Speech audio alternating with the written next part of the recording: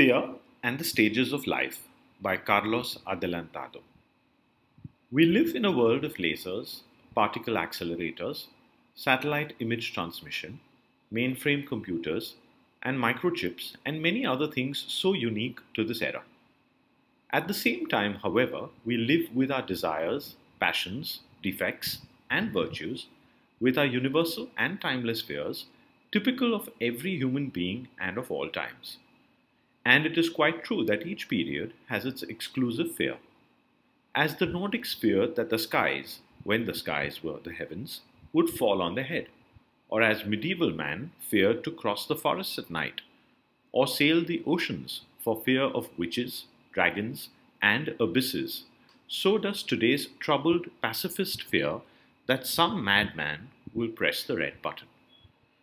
However, there are fears that have always seemed to be part of the human being and his psychogenetic baggage. They accompany the human being from the cradle to the grave throughout his life in all the seasons of his life. Thus, it seems that chronological ages participate more than we think in the psychomental processes related to fear. Childhood, adolescence, fear of reality. It is obvious that a child lives in a different reality where an elongated stick can become a riding horse or a shack poorly concealed with branches, a wonderful and secret palace. It is also obvious that for the adolescent, everything is possible. At that age, there is a solution for everything because everything is known or believed to be known. From this point of view, we too currently live in a child society that thinks it knows everything and is afraid to confess that it doesn't know some things because it needs to assert itself. We don't want to see reality.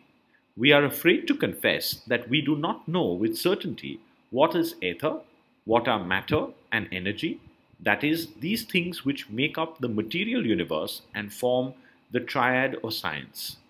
We are afraid to admit that Neanderthal man, with his brain, would have been able to go to college. We are afraid to admit that the Big Bang Theory does not satisfactorily explain the origin of the universe.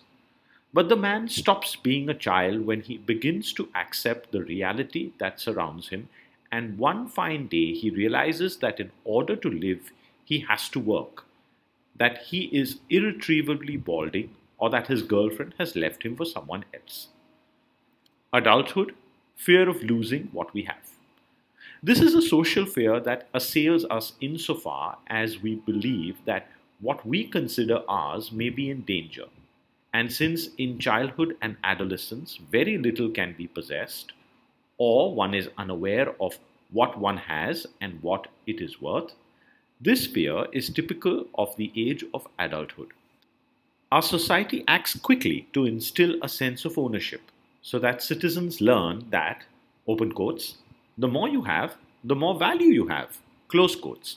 And gradually the fear of losing the prestige achieved, the reputation gained, and finally the fear of, open quotes, what will they say, close quotes, appears.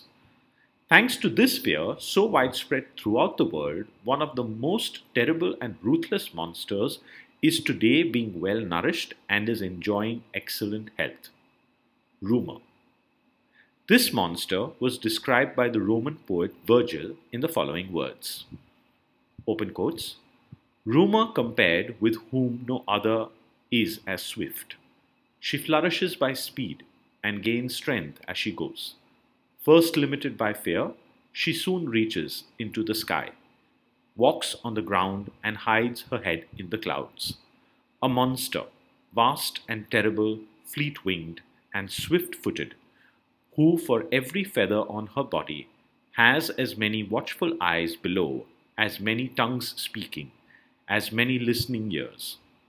She flies screeching by night through the shadows, between earth and sky, never closing her eyelids in sweet sleep. By day she sits on guard on tall rooftops or high towers. Close quotes. Ennead 4, Virgil.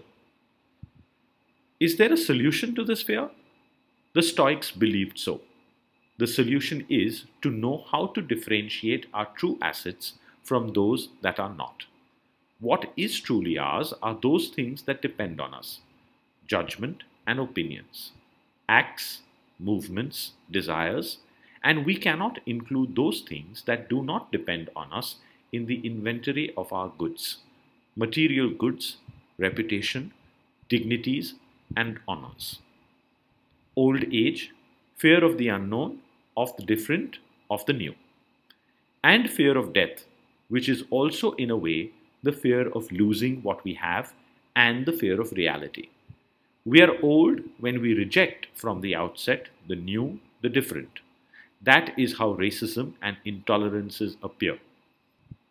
It would really be interesting to promote a pedagogy based on courage and not so much on the fears and weaknesses of the human being.